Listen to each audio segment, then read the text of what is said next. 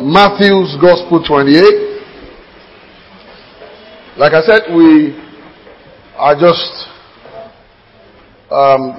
adding facts to our earlier teachings that was done by some of our pastors on the leading of the Spirit, and I believe what we are teaching presently in our cell meetings. Matthew's Gospel 28. I'm going to read verse 18. And Jesus came and spake unto them, saying, all authority and power is given unto me in heaven and in earth. Go ye therefore and teach all nations, baptizing them in the name of the Father and of the Son and of the Holy Ghost, teaching them to observe all things whatsoever I've commanded you, and lo, I'm with you always, even unto the end of the world. And they said, Amen. And we've said this with emphasis, that this is like a vision statement, a mission statement for all the followers of Christ. It's like the mission statement of all the followers of Christ. We have a mission. Say, I have a mission. I remember years back then, I used to see the phrase, and I liked it. Christ Embassy. That was Believers Love World. Giving your life a meaning. And that means something, that your life has a meaning, really. Hallelujah. You have a reason, a direction. You know, in secondary school, we used to call some people NFA. You know about them? No future ambition. And they're just right there, just no future ambition. And then we have some guys who said, no future at all. No focus.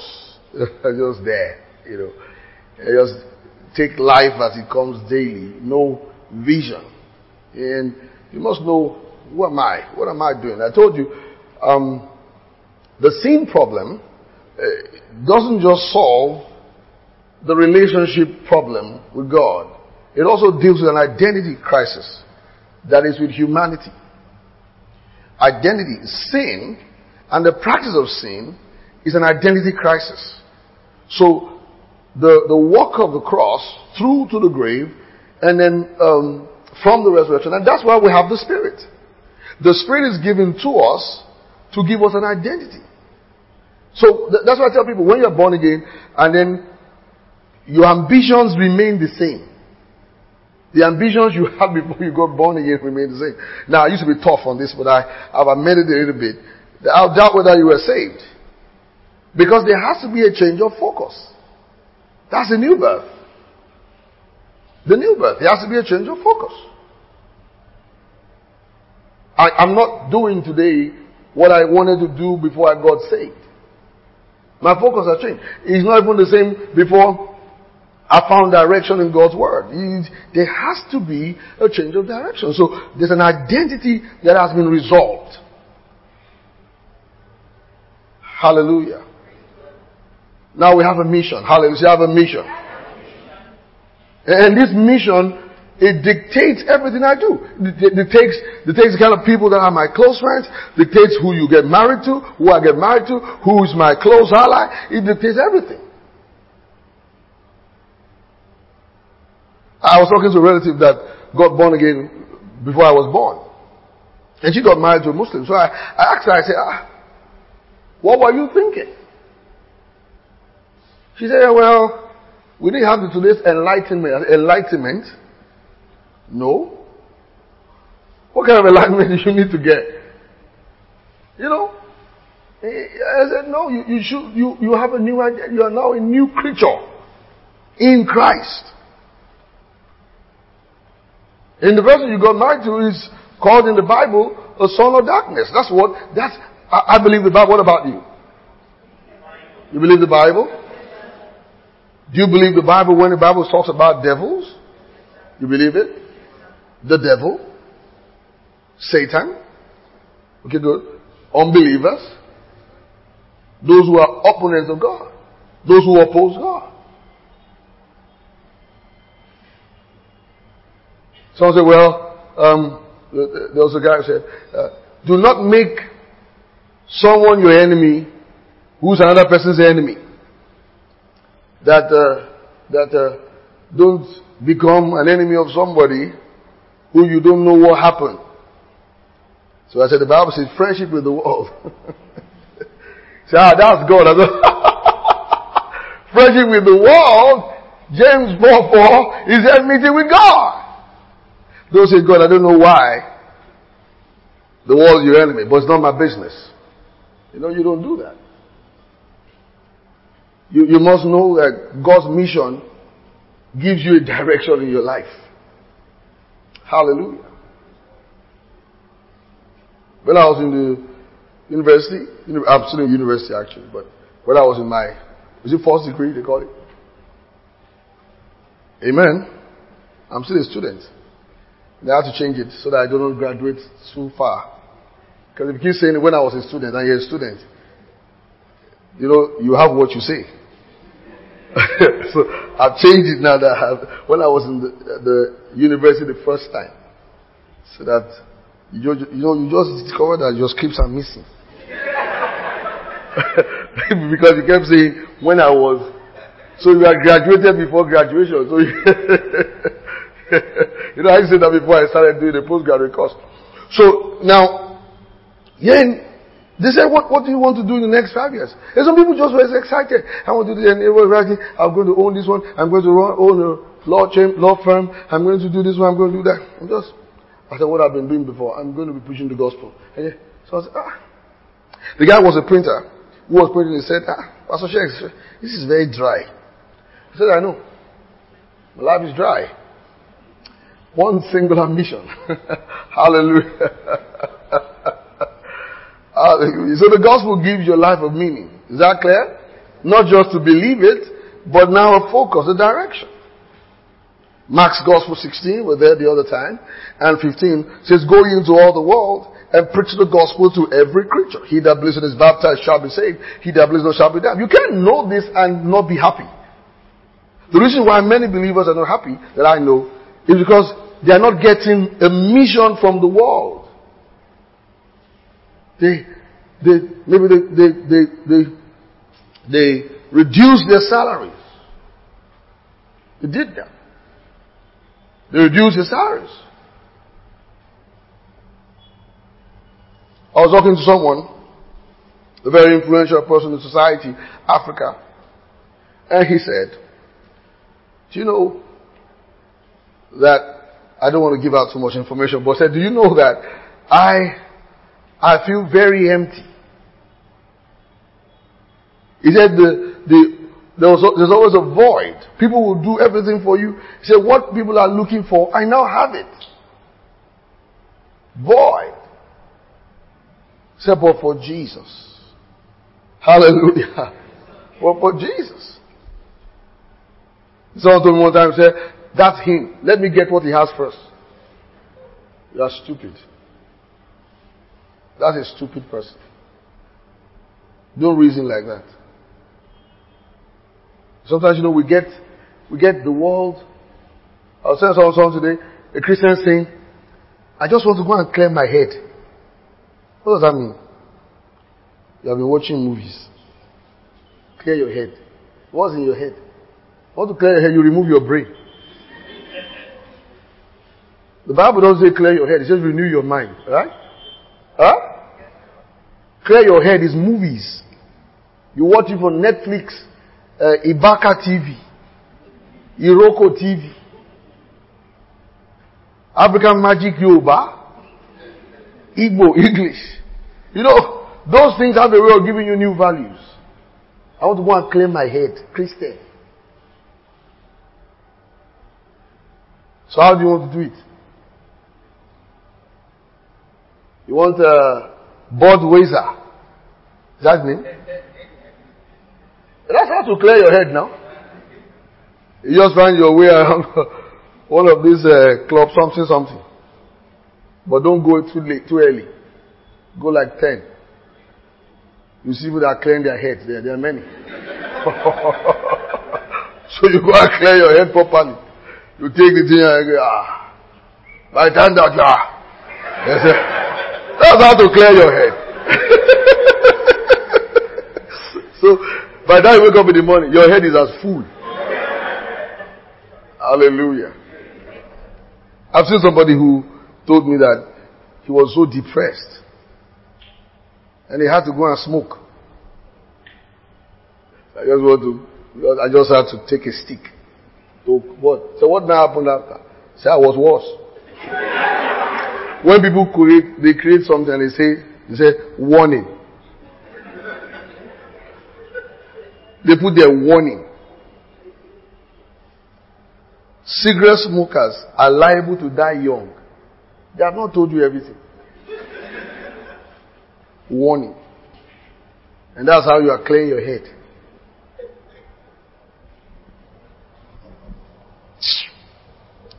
Which verse were we? Mark 16:17. This sign shall follow them that believe in my name. They are cast out devils. They shall speak with new tongues. They shall take up serpents. If they drink any deadly thing, it shall not hurt them. They shall lay hands on the sick, and the sick shall recover.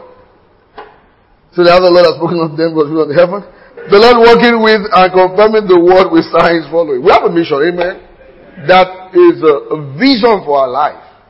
You don't have to hear a voice. I told you that before. This is the vision of God for your life.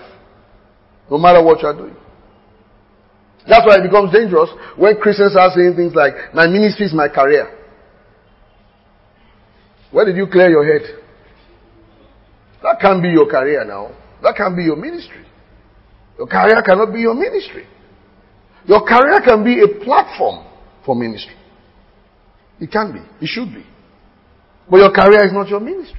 Your career gives you opportunities. Right? Education. Important information. We're going to look at that shortly. But it's not your ministry. Your ministry is the message of the cross of Jesus Christ. To preach it, to teach it, and to live inside of it. To live it. That's your ministry. Go into all the world and preach the gospel to every creature. Hallelujah. Luke's Gospel 24. And verse 25. And say to them, O fools and slow of heart, to believe all that the prophets have spoken, not Christ, to have suffered these things and to enter into his glory. And beginning at Moses and all the prophets, he expounds to them in all the scriptures the things concerning himself. We said that over and over again, that Jesus, his Bible, remains the Old Testament books, as we call them today. Like I said on Sunday, to reiterate it, that the dichotomy of using Old and New Testament may look harmless, but it becomes harmful because when we say Old and New in our thinking, one has passed, one is here. But nobody within the authors of Scripture refer to those books as Old and New. And that's why I was saying it to the class earlier today, that we now have a tendency of just looking for prophecies that are suitable in the Old Testament and nice statements and ignore the whole story. But the whole story is called God's Word. It's inspired by God to be written for our learning. Romans 15:4. 2 Timothy 3:16 it says, it's profitable for doctrine, reproof, correction, instruction in righteousness. 1 Corinthians 15:3-4 says, according to those stories, Christ died for our sins, was buried and raised from the dead. Katagrapher in the Greek, which means according to the stories, according to the narratives.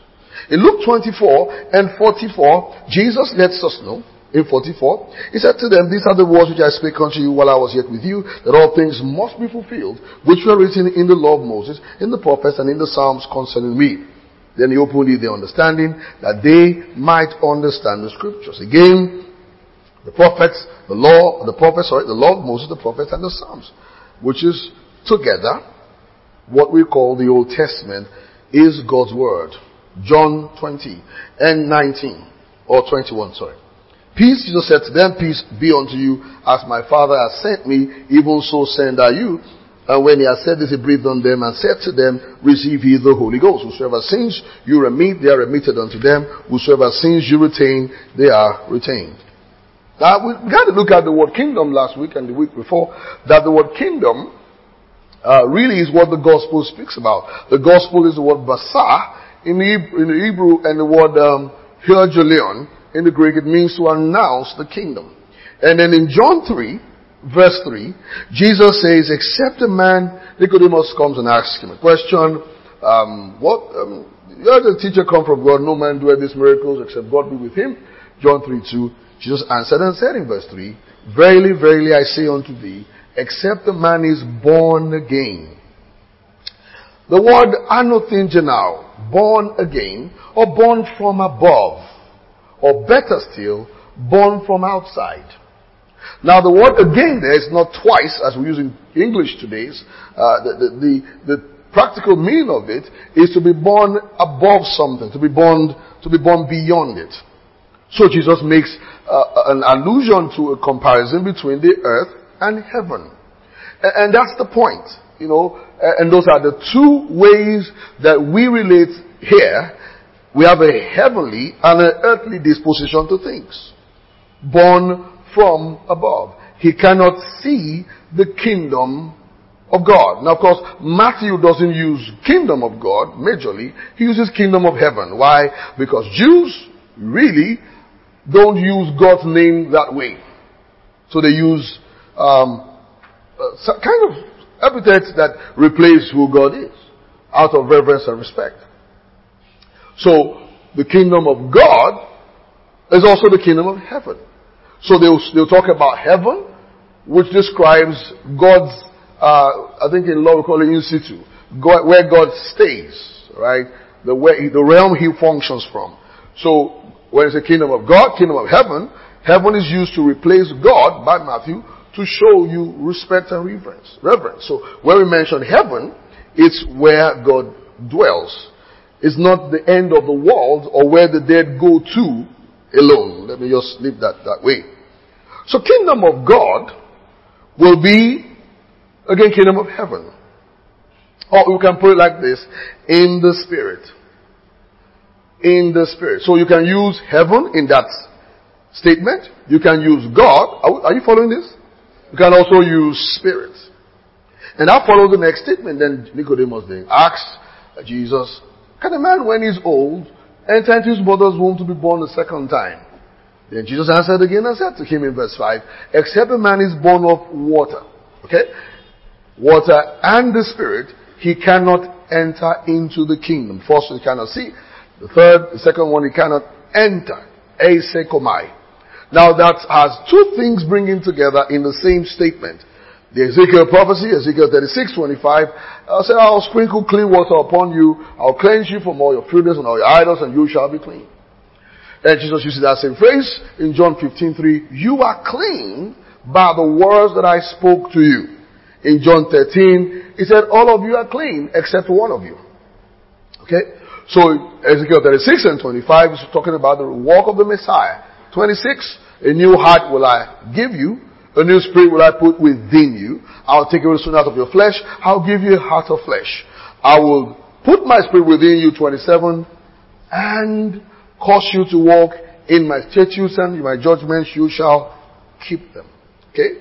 So Jesus is therefore echoing the prophets and at the same time the psalmist. The earth is the Lord's, the fullness thereof, the world and those that dwell in. Who shall ascend to the holy hill of God? Who shall stand in his holy place? Who has cleansed his hands? Etc., etc. Then he says, who shall lift up your head, O ye gates, be everlasting doors, and let the King of glory come in. So here he's talking about a kingdom coming. The King of glory there refers to God. So which means the kingdom of God is the fulfillment of that Psalm 24.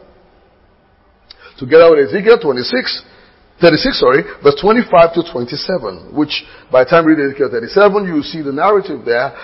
Son of man, can his dry bones live? He says, oh, you know. Then it says, prophesy. When you prophesy, then I put my spirit within you. And then it talks about a great army. Then in verse 9, Ezekiel 37 says, prophesy, call for the wind and breathe into the word rakaf. Same in Genesis 2 verse 7. To cause breath to enter. All of them is talking about kingdom. So when Jesus says to enter into the kingdom, he's saying to us that all the prophecies of God's kingdom from the Old Testament, that the way to be in it is by being born of the Spirit.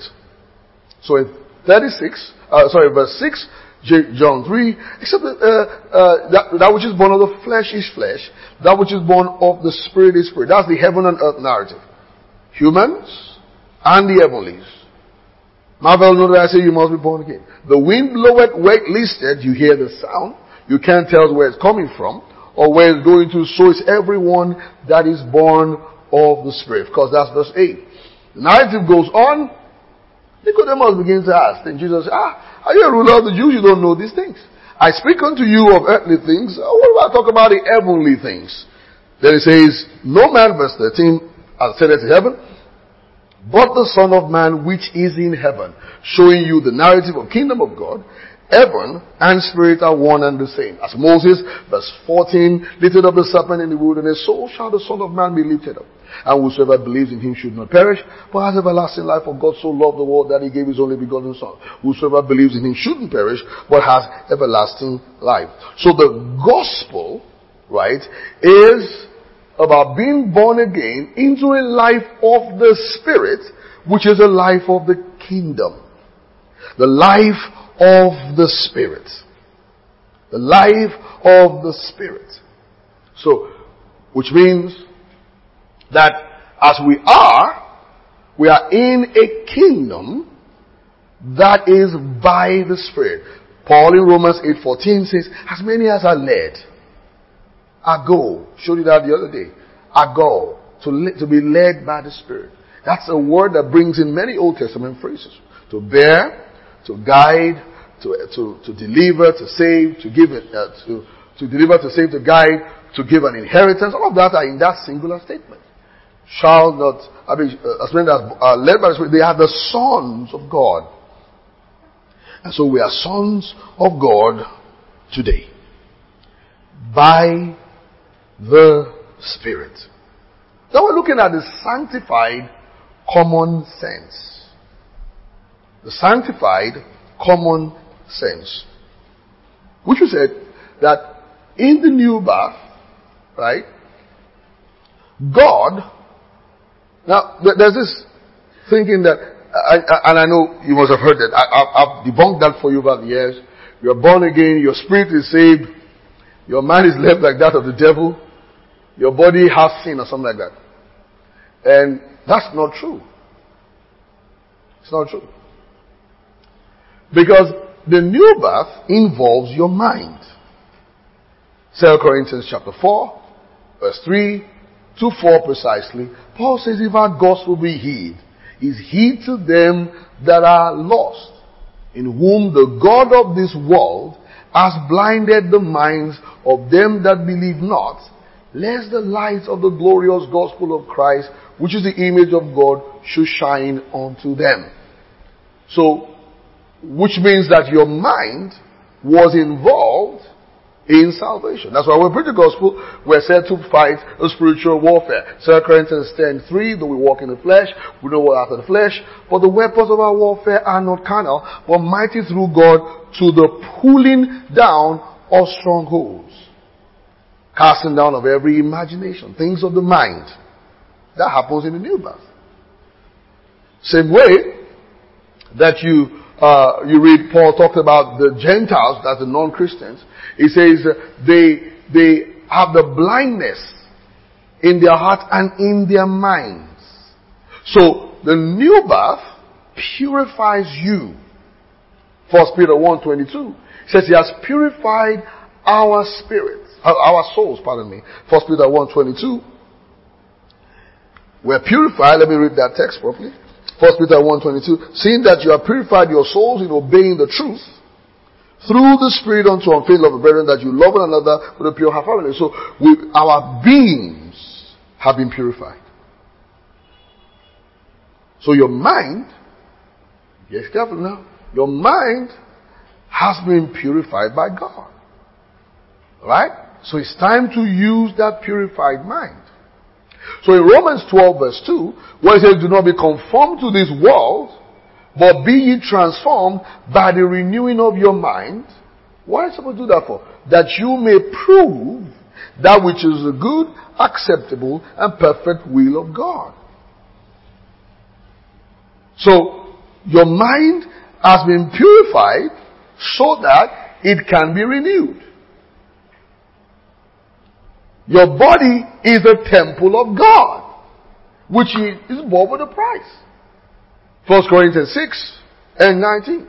Now, of course, the body there, the temple of God there, is your union with God, which includes your physical body. Of course, that's your union with God, really, literally, really. But that union in 1 Corinthians 6:15, Paul lets you know it includes your physical body. So that union is you, the whole of you, in Christ. It's bought with a price. So, you can't say, well, it's my body, I'm fighting my body. No, your body is the temple of God. Hallelujah. Right? Your mind is purified. Your mind, right, is the door, was the door. It was through your mind that you believed the gospel. You couldn't have believed the gospel without your mind. So your mind is a believing mind. So right now, pay attention. The salvation of your life, your soul, did not remove your education. You didn't get born again, then you started calling your nose your eyes because you are now a new creature. Of course not. So you have a sanctified mind. Say, I have a sanctified mind. Sanctified simply means set apart for God. The Old Testament words Kodesh and Kodesh, yeah? And then the New Testament words Agios or Agion. Simply means set apart. Set apart. Leviticus 11:44. Be ye holy, for I, the Lord your God, is holy. Alright? Which is be separate, be different. Be different. So my mind, therefore, is used for things that are different. Everything about me is holy unto God, which means the way I speak, the way I use my words, and all of that. So my mind is sanctified. Say, my mind is sanctified. Simply means set apart. Doesn't mean your mind is born again or something like that. For example, in 1 Corinthians 7, Paul talks about when an unsaved woman, who is, in a marriage where the man is saved, the woman is unsaved, he says the spouse is sanctified by the other spouse. Doesn't mean saved. Just means treated differently. Set apart. And one of the ways you know that the spouse is sanctified is that the kind of instructions that rule the saved spouse in that marriage is different from that of the world. So that means that marriage is sanctified. It doesn't mean the guy is born again or is a child of God. Simply means that because of you being in that, now this is not to inspire you to go and marry a non-believer. Rather, he's saying that if you found yourself saved and your spouse is not saved, now, some people believe, and it's a bit like that.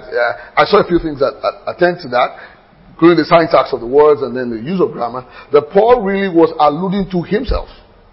That it's very likely that Paul, because the Pharisee, was married to an unsaved person, of course, before he got saved, and then he just used that example. If the person leaves, you are not under bondage. Interestingly, Paul was not under bondage, but he did not take the liberty. So he now says, well, if you decide to be married, you're not sin, but to abide is better. So it appears from the arrangement of words and the use of grammar that he used himself as that example. Anyway, the point really is, you are born again, now you got saved.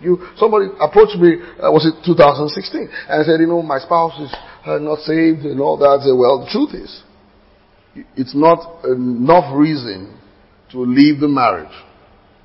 So why? Because it's not a premarital decision. It's a marital decision. It's a premarital decision if the marriage was 24 hours. Oh, don't let me say anything again. I don't want to be misquoted. Okay, I'll say it. If it's 24 hours, you can say no. Because you're born again. Did you know you were born again before? I did not know. But if you are married, then it's not a basis. Or it's married, then you got born again, and here you go. Paul says, if the spouse is willing to stay with you, then you should abide. But if the spouse is not willing, he says you're not under bondage. And why is he giving you those instructions? Because that marriage, because you are in it, or you got born again in it, I meant, is sanctified. Treated different. So sanctified simply means to treat differently. So when I said your mind is sanctified, it means it should be treated how? Differently. So we began to look at that sanctified common sense. So getting born again does not remove the use of common sense. It just changes how you use it. It doesn't remove it. It doesn't, because now that we're talking about being led by the Spirit of God and the inward witness, some people will just be totally, we love holding on to one extreme against the other. Particularly when we have found new truth. I had a class just a few hours ago, and I showed them something that, it doesn't have to be either or. Sometimes like either or. No, it doesn't have to be either or. I meant, you can have the same thing are instructed by God's word. So to find out how each explains the other, I was saying that to them in the class. So it's not either or. Just like divine healing. And someone, he is an academician from Sri Lanka, spoke to me on Monday, today's Wednesday. And he said that he listened to the series on the healing school. And what was said about healing? He said it was so practical. Yesterday actually, it was so practical that he felt comfortable. And that's the second person that will say it in the same week. That get so comfortable believing God and using medication.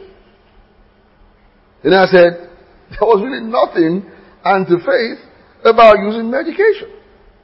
And I said the story of Brother Hagin, Kenneth Hagin.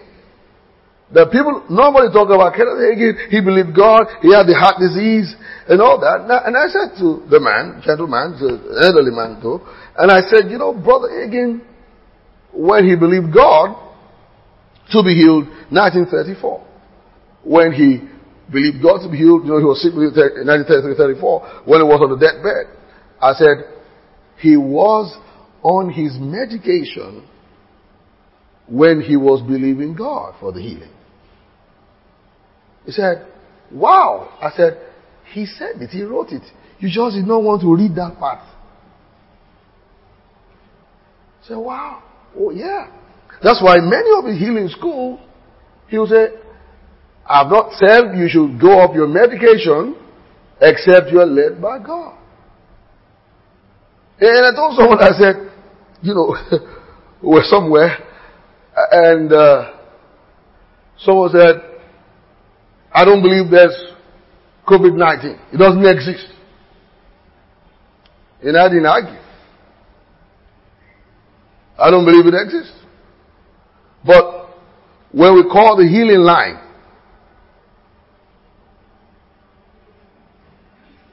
in the same place, it was full.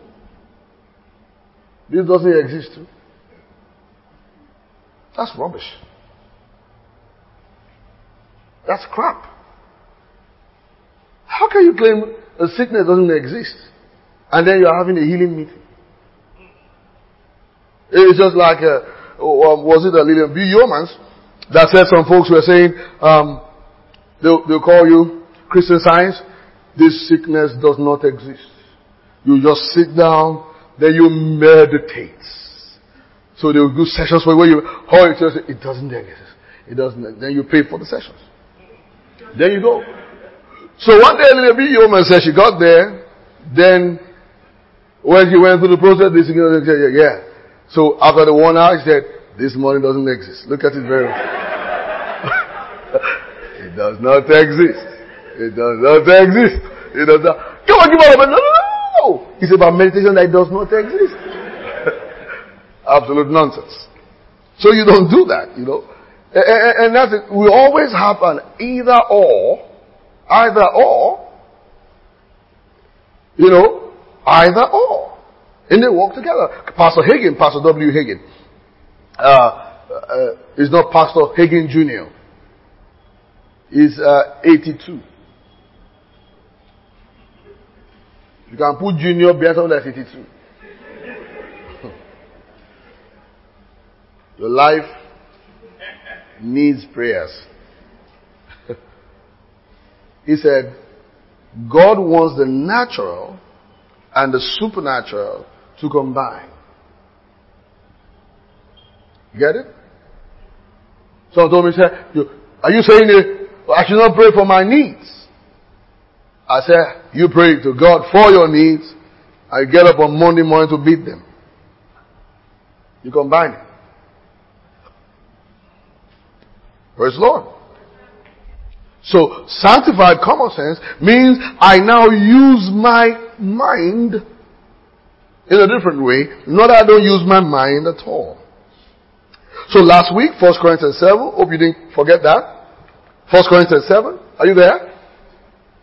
I told you last week when someone said, well, Pastor, I'm praying, and we tried to, I'm praying about which country to go. I said, I looked at this list. There's no Sudan. There's no prayer. I mean led where? Relax. You don't need leading to go to a place of comfort. Ask Lot. It's comfortable already now. Don't come and tell me that. Hallelujah. Most of the time okay, let me leave that one because it won't cause trouble. So, opportunities are meant to be taken. 1 Corinthians 7. Remember that? Opportunities are meant to be taken. A business opportunity comes. And you find, it's just like the way the Christians do when it comes to politics. I was a few years ago, I think it was 14 years ago, so, not up to that. I had this group of Christians that were talking, they said, Sean, come around us, we'll do. I said, okay, because they knew that I was involved in politics, so I said, okay, so what's the plan? He now said, that we'll be doing fasting and prayer. Is it WCC? Is it sport? He said, no. And then they said, oh no, that the way God gave them a word, they were going to become the governor of a particular state and all that. And I said, no. That's not how it is done. It's like football. Nigeria will pray before the game. I will lose. Have you noticed that your clubs don't pray? They don't pray. They will play good football, good strategy, good tactics. Usually, you know that they will show you their shirt when they have scored. I love Jesus. But many of them won't show you because they lost the game. You get it? So it's just per chance. If we win, I'll show you my chest. So I'll wear it in hope. So that's the reason why that guy is I remember that a boxer like that, someone said, the anointing was upon him. The next time when they beat him, the anointing was knocked down. They don't pray. They simply go. They say, you know what? Imagine you're in the club and the coach says, did you see Ronaldo or Messi? Those ones they are two gods. They say, or you say you don't want to deceive somebody. Then if you don't want to deceive somebody, then you cannot dribble.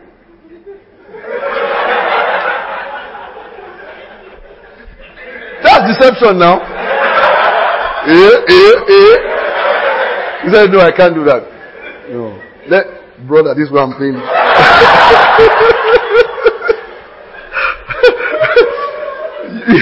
You cannot do that. You can't do that. Right? You can't do that. So, I told them, this is politics. I said, no, this is the direction we have. Okay? So they were meeting and praying. I said, have you gone to the market women? Have you gone to the area? But I don't know, have you gone to any godfather? I said, no. God told them that he's their godfather. I said, okay.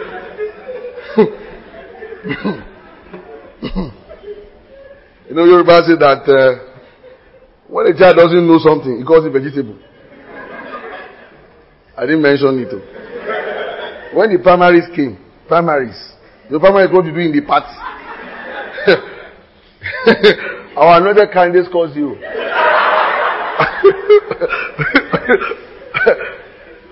Zero. Like a friend of mine told me, he said, he didn't know mathematics. He said, he was so bad in mathematics, they gave him the expo. He still failed. He said, Shagu, I'm done for. He was not a Christian. They said, I got the expo. I don't know what I was writing out. So I told them, I said, you can pray. But that prayer is part of your work. In politics, you have to go out. Just like marketing.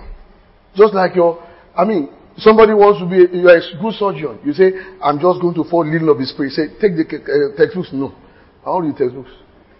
It's God that created the human body. He will tell me how to go around it. Even Jesus was a carpenter. You have to learn that. So, there is your God, and I'll put it there. God leads you also by common sense.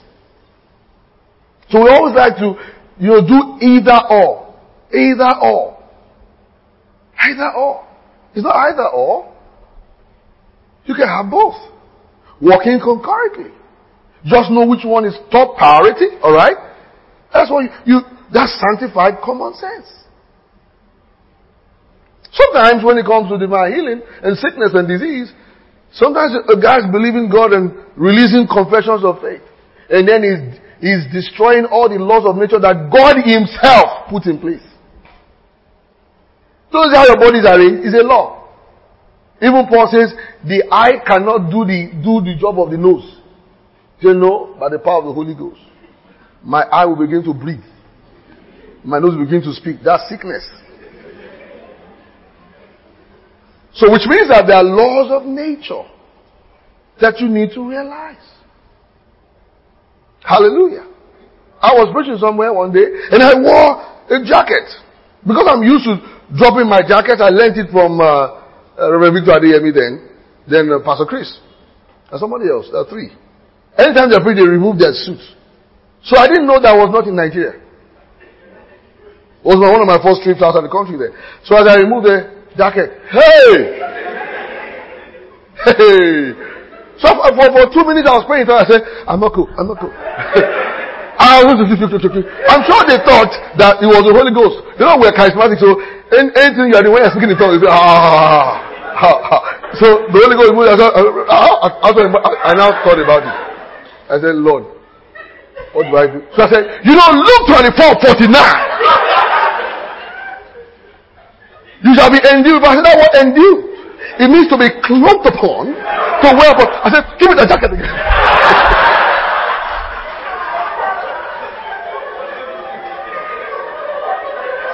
Roman. Roman 2.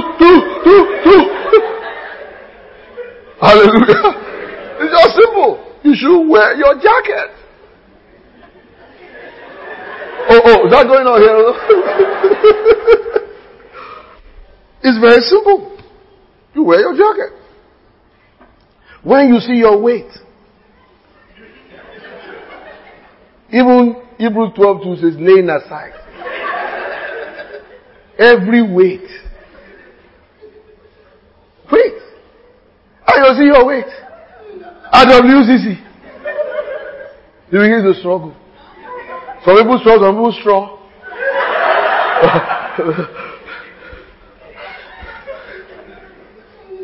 It is not the prayer, it's your weight. It's your weight. When you discover that you're coming down the stairs,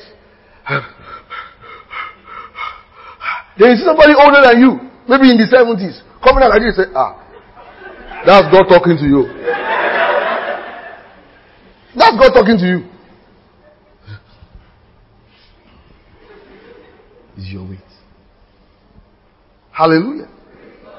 If you listen well to the Holy Ghost, you say, shed. And you know all this fanciful jogging. There's fanciful jogging. You finish jogging.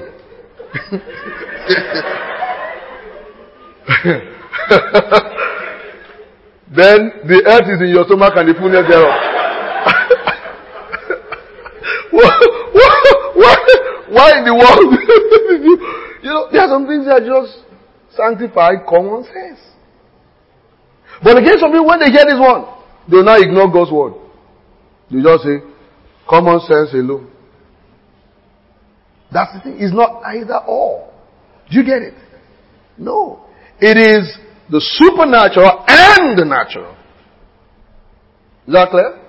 If we're planning for a Holy Ghost meeting, you can, for example, plan for a Holy Ghost meeting and plan for a convention, and we're just praying, and we are praying, and we are saying, Lord, your spirit will flow, and your spirit will move, and we don't get the venue.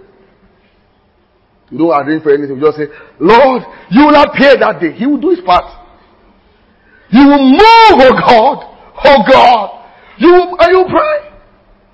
There was a brother like that. He was going to organize a meeting, and you should know the story I want to talk about. So, I think about 23 years ago. So I was a guest speaker in the meeting. He tried to get the venue. They opposed his venue arrangement. So I had to get another venue. So when the meeting was about to, I said, what are you preaching? He called it the Believers Meeting, Holy Ghost Meeting. He said, the Holy Spirit said he should teach on angels. I said, angels? In a meeting of 3 hours? I'm not sure the Holy Ghost can say that, because I'm going to preach, you're going to preach, we're going to pray.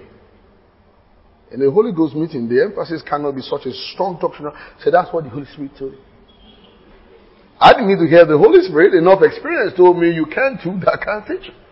So good for him 2 or 3 days before he said, the Holy Spirit now says he's talking about signs and wonders. That's close.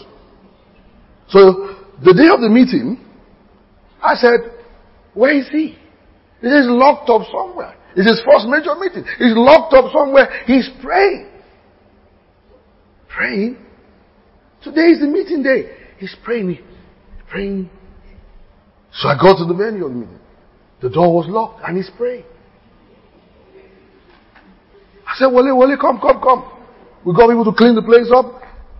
So I said, where are the equipment? He said, the sound equipment, your brother was supposed to bring it. But I don't even know what brother was. I arranged for that. Quickly, we set up the place. I got people to clean the place. They got ready the meeting for the Holy Ghost.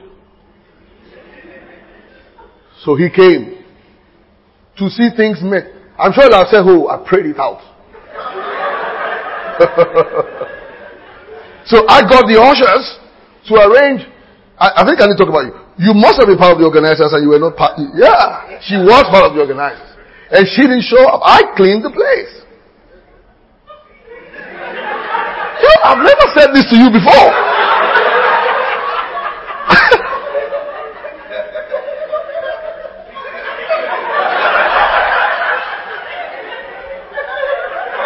Oh my God. I've never said this to you before. Because you were part of the organizers. Because she showed up when the meeting was already on. Just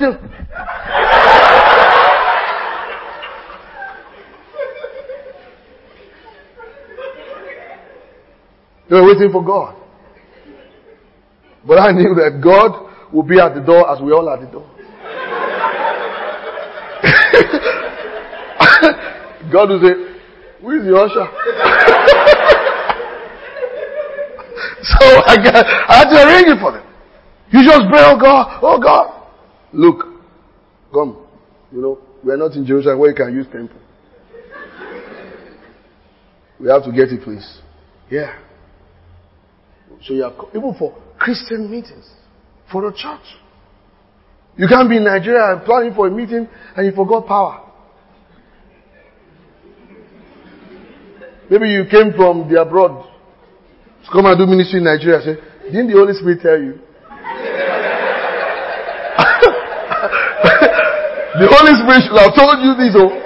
You have to get not 1 gen. 1 gen can mess Holy Spirit up. You have to have 2 gen, 3. Oh yes.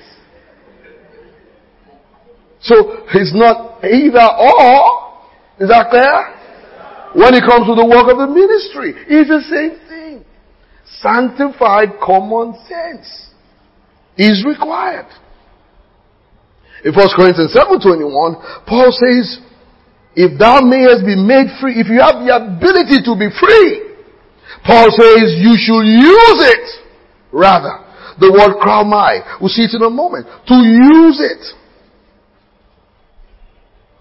To use what you have. Say, I use what I have. Use what you have. You've got good skills, use it. Praise the Lord. Yeah. Use what you have. Paul says you use it. Now, look, notice something. That word kraumai, I spell it for you. C-H-R-A-O-M-A-I. It means to take advantage. Now I'm going to run you through some text to see how the Christian life is. The same Paul who says here, now I just show you one text where that word is used, kraumai, Acts 27 and 17.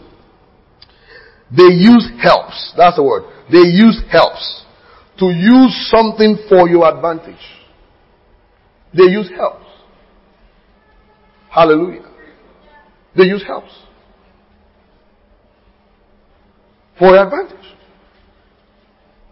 Pay attention here. Now in 1 Corinthians 7:31, Paul, the same word. They that use this world, same word kraumai. They that have the advantage of this world, not as abusing it. That means, he says, for the fashion of the world passes away, but I have you without carefulness. I would have you without carefulness. That is, Paul is saying, yes, you have the advantage, but be careful with it. Use what you have, but be conservative. Now, here Paul is dealing with following vogues. And I've said it before. A Christian must be careful of trends. Things that are trendy. Naturally, when things are trending or trendy, a Christian should just pause. Okay? It doesn't mean you should not use the things of this world. Or what I mean by that is, while people have, fashion has evolved, you are still using eyeshadow or what? I don't know. I'm sure I said rubbish, but you are using, I don't know. This is rubber. You could move on from that. You get it? You just change it. You should. Yeah. Amen. I don't know what to say. Just want to say something that I've been misquoted. But the point is, be careful of trends. But use what you have. Yet in 1 Corinthians 9 and 12, Paul says we have the power. 1 Corinthians 9:12. Over you, but we have not used the power. Conservatism. In verse 15, it says again, I've used none of these things. So, inasmuch as we as believers, we should take advantage of opportunities like we said, yet we should be led by the Spirit still. Be conservative. In 1 Corinthians 1:8, it talks about using the law lawfully. In 2 Corinthians 1:17, sorry I missed that. 2 Corinthians 1:17, Paul says there, when I was therefore was thus minded, did I use lightness? I didn't take advantage of it.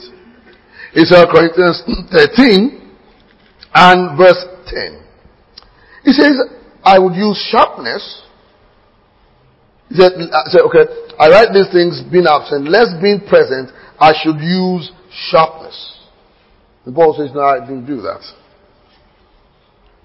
But in 1 Timothy 5:23, which we are going to look at shortly as well, 1 Timothy 5:23, Paul says, hey, drink no longer water only, that's Greek actually, but use or take advantage of a little wine for thy stomach's sake and thine often infirmities. He's not talking about the stomach being healed. No, this is just common sense. Use it. So which means we must take advantage of things that are useful around us. So the question should be, what is necessary? What is necessary? James 3 and 10, yeah, I believe, yeah. James 3 and 10.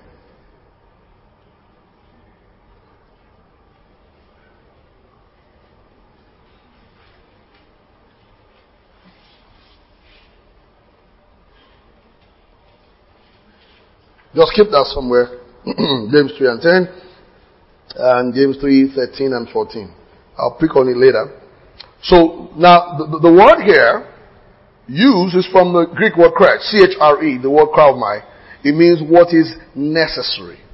What is necessary. So there are things that are necessary. So you must add to the leading of the Spirit natural common sense, however sanctified. God will not teach you common sense. He has given you the capacity to have that. He has given you the capacity and all your advantages in life, all the things that you come to know by knowledge, information should equally be used. I remember years back, I'd been totally exhausted in preaching. So exhausted. So I just felt boom, bam, and went flat out. So we went to a doctor. The doctor told me, he said, well, the way I'm seeing, he said, you are not sick, nothing wrong with you. He said, your body just shut down. So I said, sir, I have the program here. He looked at me. He let me finish my story. He said, young man, if you step out of the house and go for those programs, that will be your last program. I just felt God was talking to me. That's how I saw it. So, amen. So I obeyed. I obeyed common sense. I did. Common sense. You obey common sense. Zachariah used common sense. God just told him he's going to have a child. Just like Abraham. If Sarah had said, oh, it has ceased for me after the manner of women, even my Lord as well. That means they were not sexually active. But part of their faith was they had sex. Because if they believe God without sex, their faith will be promissory. It's for the New Jerusalem. They had to, the way to use their faith is to have sex. That is to have to use. God won't tell you what to do to have children. You should know that one. And so you go and meet your wife, kiss her first. That's not an instruction from the Spirit of God. That's something God has led you already. Common sense. When Zachariah told, you're going to have a child. Even though the man couldn't speak, he knew what to do. He must have left the temple. He says, oh God, I'm just waiting for the Messiah. No, he goes on. And he knew sign language. What a couple they must have been. They knew how to transmit romantic sign languages.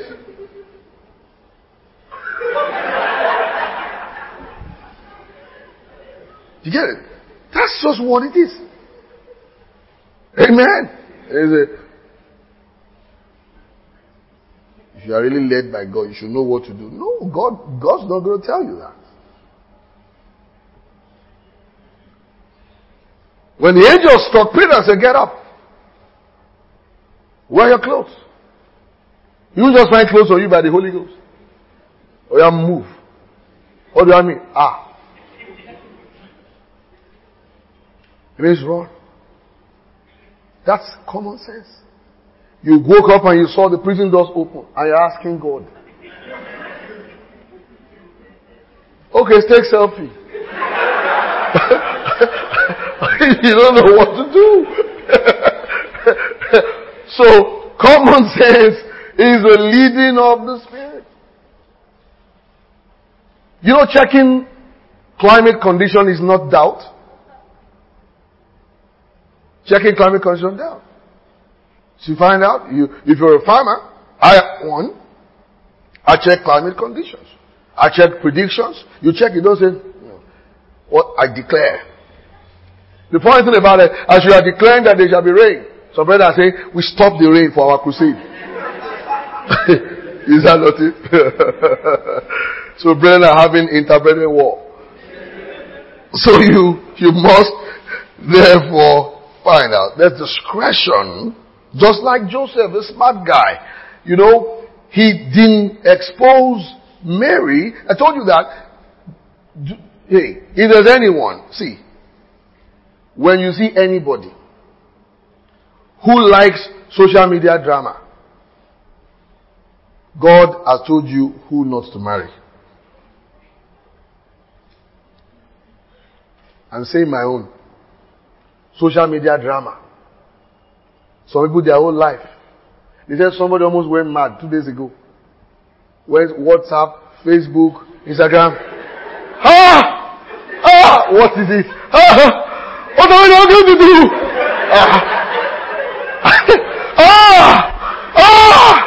You know, he's going to tell you one place that it's going to take 6 months.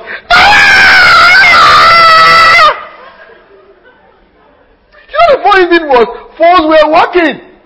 Emails were working.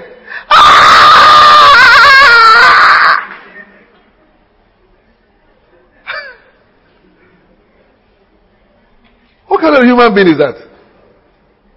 Some people now, their husband is in the next room. They are doing WhatsApp. Are you hungry? I am not. I'm going out. So bye bye. So there's one mediator between husband and wife. WhatsApp. You're going to have children. So you know, be careful. Sometimes somebody apologizes too much for, I'm sorry, I shouldn't have said that twice a day, 3 times a day. Just know that that's the person's kadara.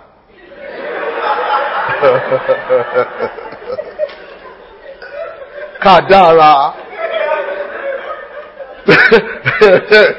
That is the predestination. I'm sorry. I should have said it.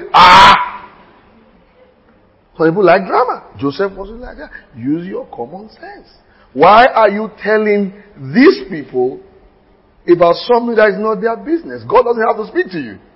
You have enough sense that the people you are talking to have no business with what you are saying. So, use sanctified common sense.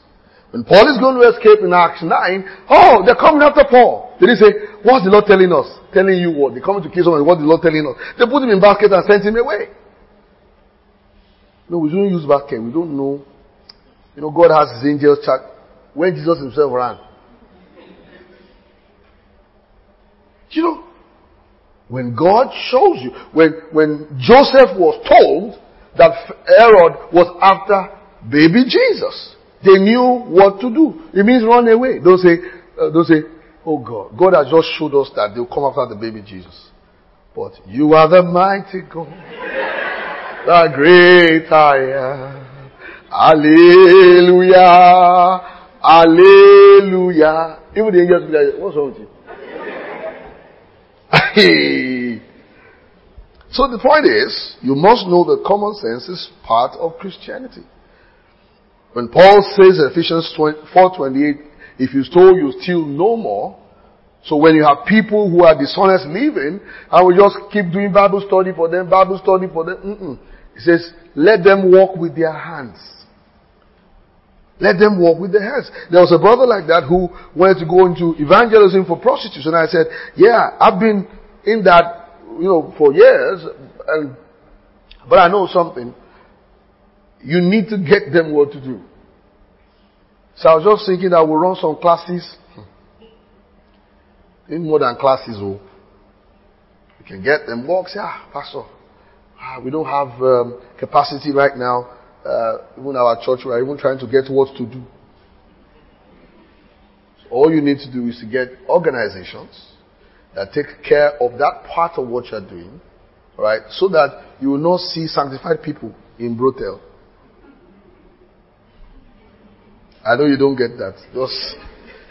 Just remove your mind what I just said. You not hear the Lord's song in a strange land. When Paul says, I walk with my hands, that I may minister to my needs. That's common sense. Walk with your hands. You're a young preacher, you just got into the ministry. God's led you to preach the gospel. You need money. You know you need money? Praise the Lord. And the good thing about money is that if you check the narrow notes, you won't find any scripture on it. So it's a legal tender used in the earth. It follows earthly rules. Forget all those miracle money nonsense. All they talk about are chicken change that nobody's going to prosecute. It follows earthly rules.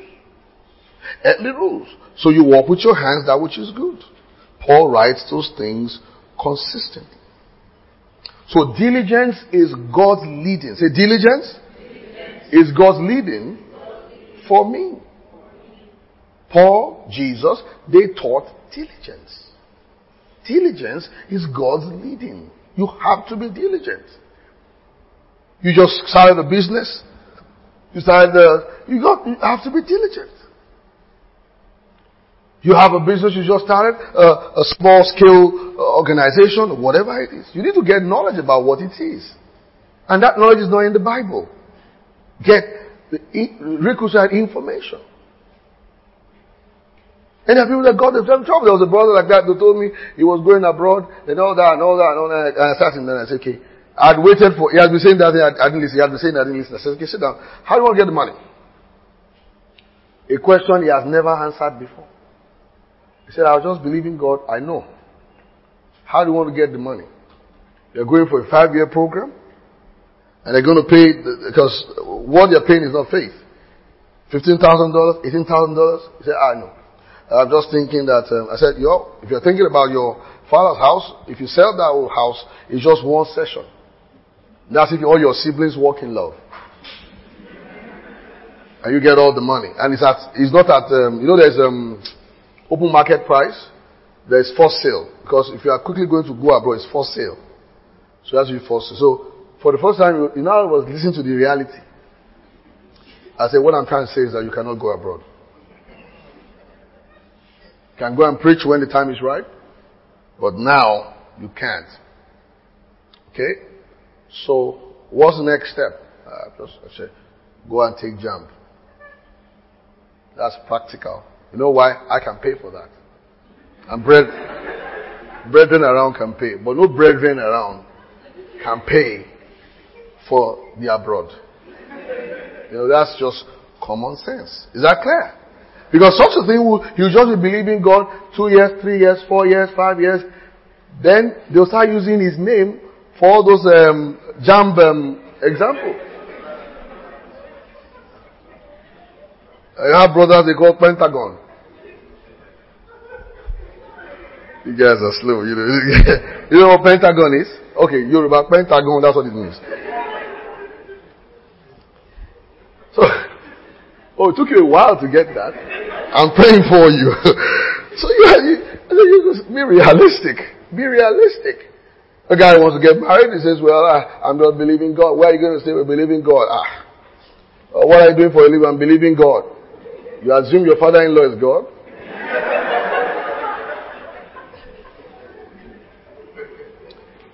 The moment you are led to marry a sister, and sister is led to marry you, common sense takes over.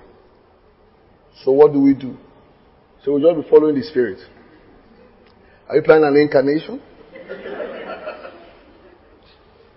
So diligence is taught in Scripture. Ephesians 4:28, Acts 20:33-35, 2 Thessalonians 3. It's all there. Paul teaches diligence. Diligence is part of life. It's part of God's character. To get up in the morning and go to work. Can I have an amen? It's just God's leading. Hard work is God's leading. Is that clear? I've seen people here before. I said, what are you doing here? I came to do my study group assignment. I said, no, you are lazy. What are you doing for a living? I'm into network marketing.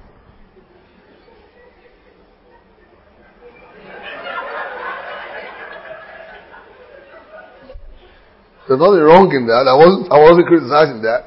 So if you're into network marketing, is this where the network is?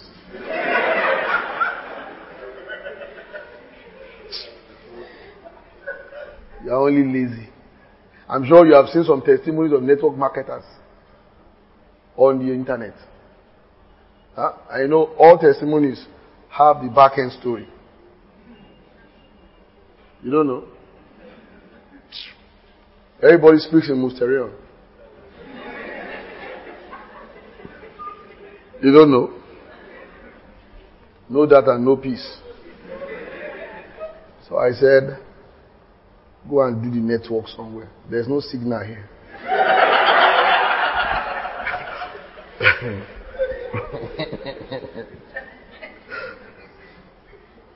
Are you there? Yes. Diligence. Proverbs 18. After we finish laying hands on you, right? You used to have parts of frequent malaria. So we laid hands on you and the malaria left. And then you got home and you opened the door. Wide is the gate that leads to destruction. Wide is the gate that leads to destruction. The next time you come, I will lay hands on you. So I'm going to pray for you and say, God, Brother Hagin will say, put something in his head apart from water. Proverbs 18 and 19. No, 9, sorry. It also that is slothful in his work is brother to him that is a great waster. Amplified version says that the guy who does not use everything in his endeavor to get well, right, is same with somebody who committed suicide. Use everything that you have. Everything. So it's important that you use all that you have. In Mark 5, when Jesus healed raised Jairus' daughter, he said, give her food, or else she'll go back to where she's coming from.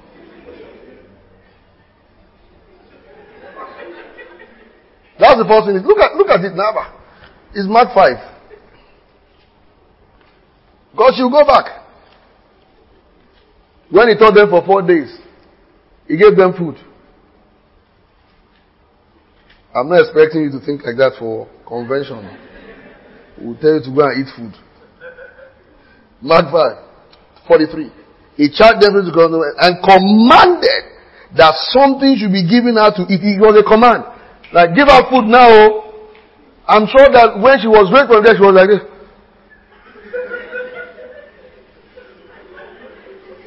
Oh, don't do it.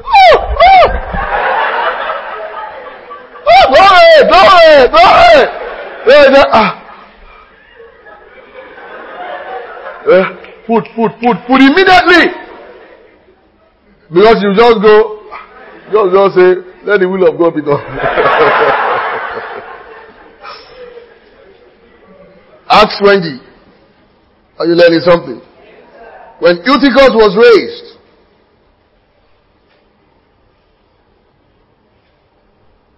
Acts 20.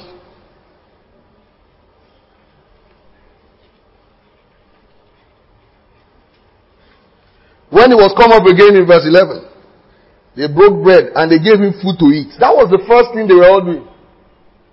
Because if the guy fell down, go! You know, you have bruises. So, yeah, food. That means they gave him room. Others were hearing the word. He was eating.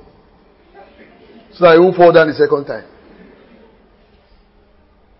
Are you following this? That's the leading of the Spirit. In Luke 14.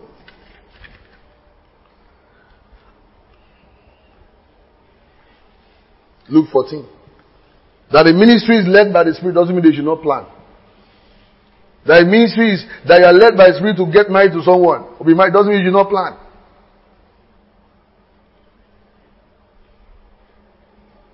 We get to places we travel, both within and outside the country. We plan. We sit down, we plan.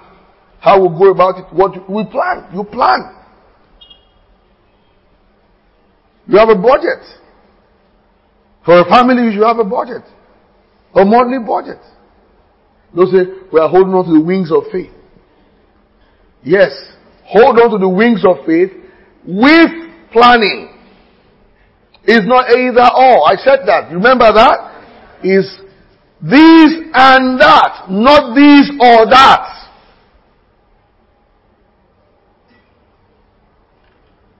There's a couple I told you. They're looking for children. They were trying to have kids. But they did not know certain things about the cycle of the woman. I had to say, I go and ask. How in a few months they got children? They got a child. And they believe in God. Believing God doesn't negate common sense. Luke's Gospel 14. Just two texts I want to read there. Jesus, verse 28. He's talking about discipleship.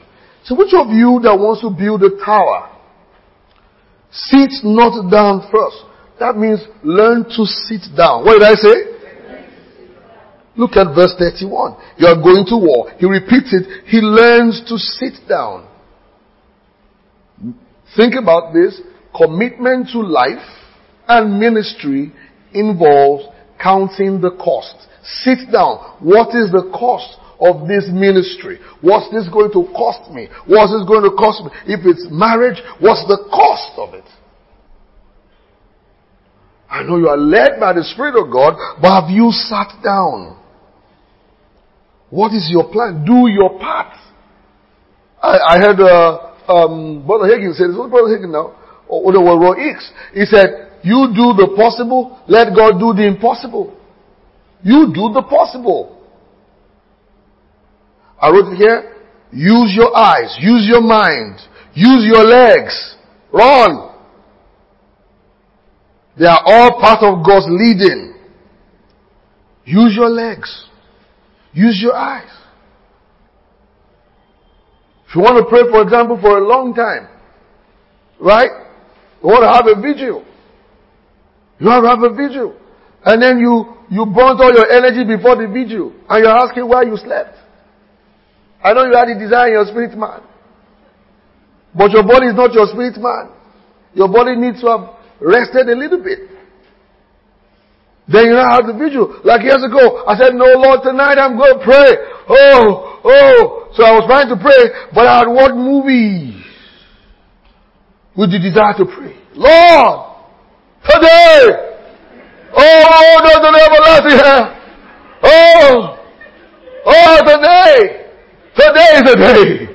I'm going to pray to the next day. So I began to pray. So as I stepped into the first realm of prayer, and I said,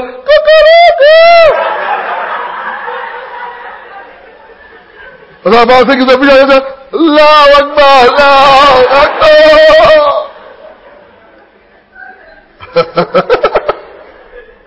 So, I didn't plan. Success is not an accident. Productivity and increase in life and ministry is not an accident. You have the leading of the Spirit through the supernatural and God's leading through the natural. God uses common sense to lead you. Use your common sense. You don't have a family. Plan the family. Don't have kids as it goes. I sat a couple down one day, years ago. I said, didn't you plan for the children? They said, shower dash your Lord drone.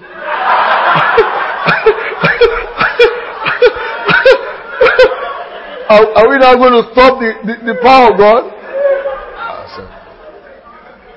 I can see the power of God. That we just think that if it's not God's will, the children will not come. I said, oh God. The man was, I think, was working for someone close to our street. I said, Your car, you get brake?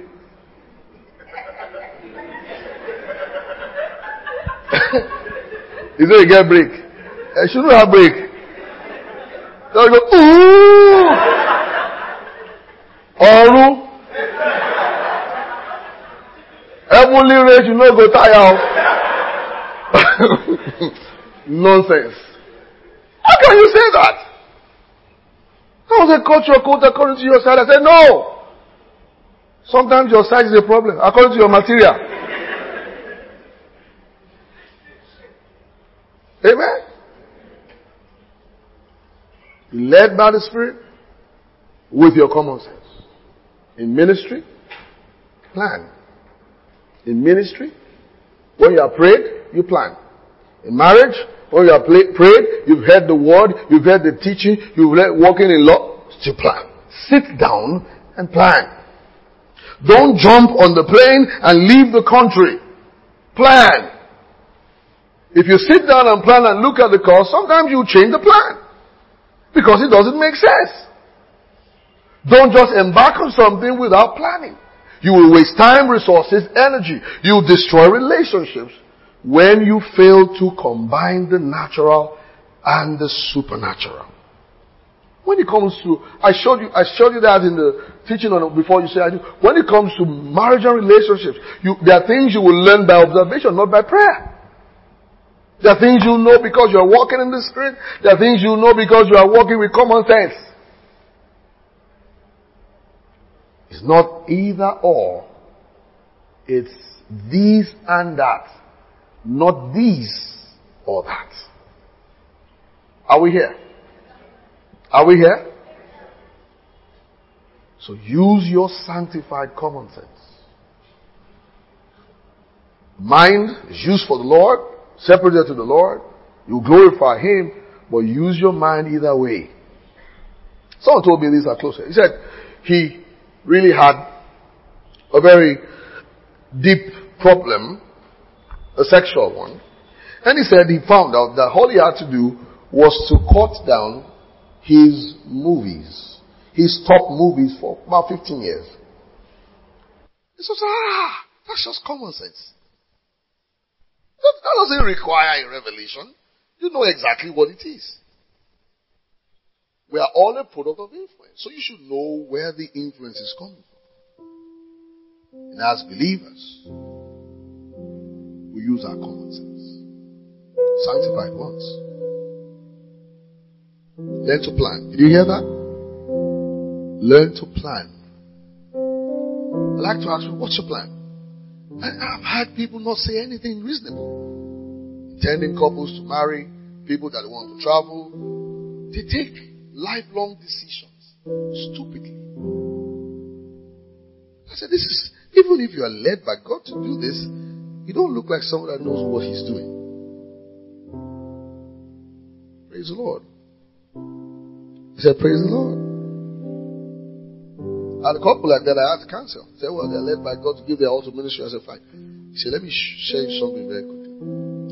I said, one of you should do a regular job. He said, sir, I said, it's to save your marriage.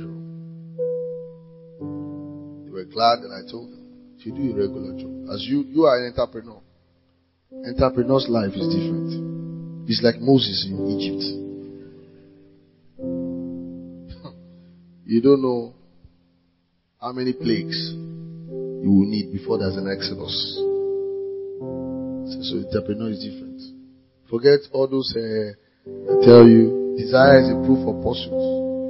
But someone told me, I can never have loss in that business. I said, it's not possible.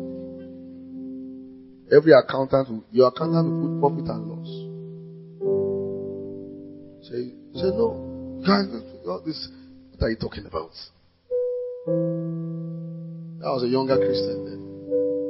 He said, no, that we trusted God so much that we'll build houses, we'll have houses, and we'll not have doors.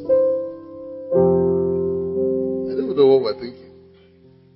So one of my friends said, he said, what kind of reasoning is that? You want to build a house with no gates, no... He said, it will be small thieves. The one that will just enter and take your gari. take your yam. Simple things that, you can just, he said, even the angel just said, take what you like, and this one is bonanza. That's not commitment to the gospel. Neither is it faith. It's foolishness. You are believing God for your eyes. Like me and Brother said 2 days ago. Don't start with the car. You are using a drop, you say, I believe God. Even if you are going to drive, use just your compound.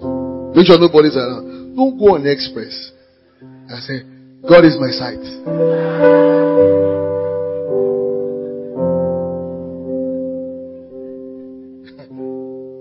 Amen. Amen.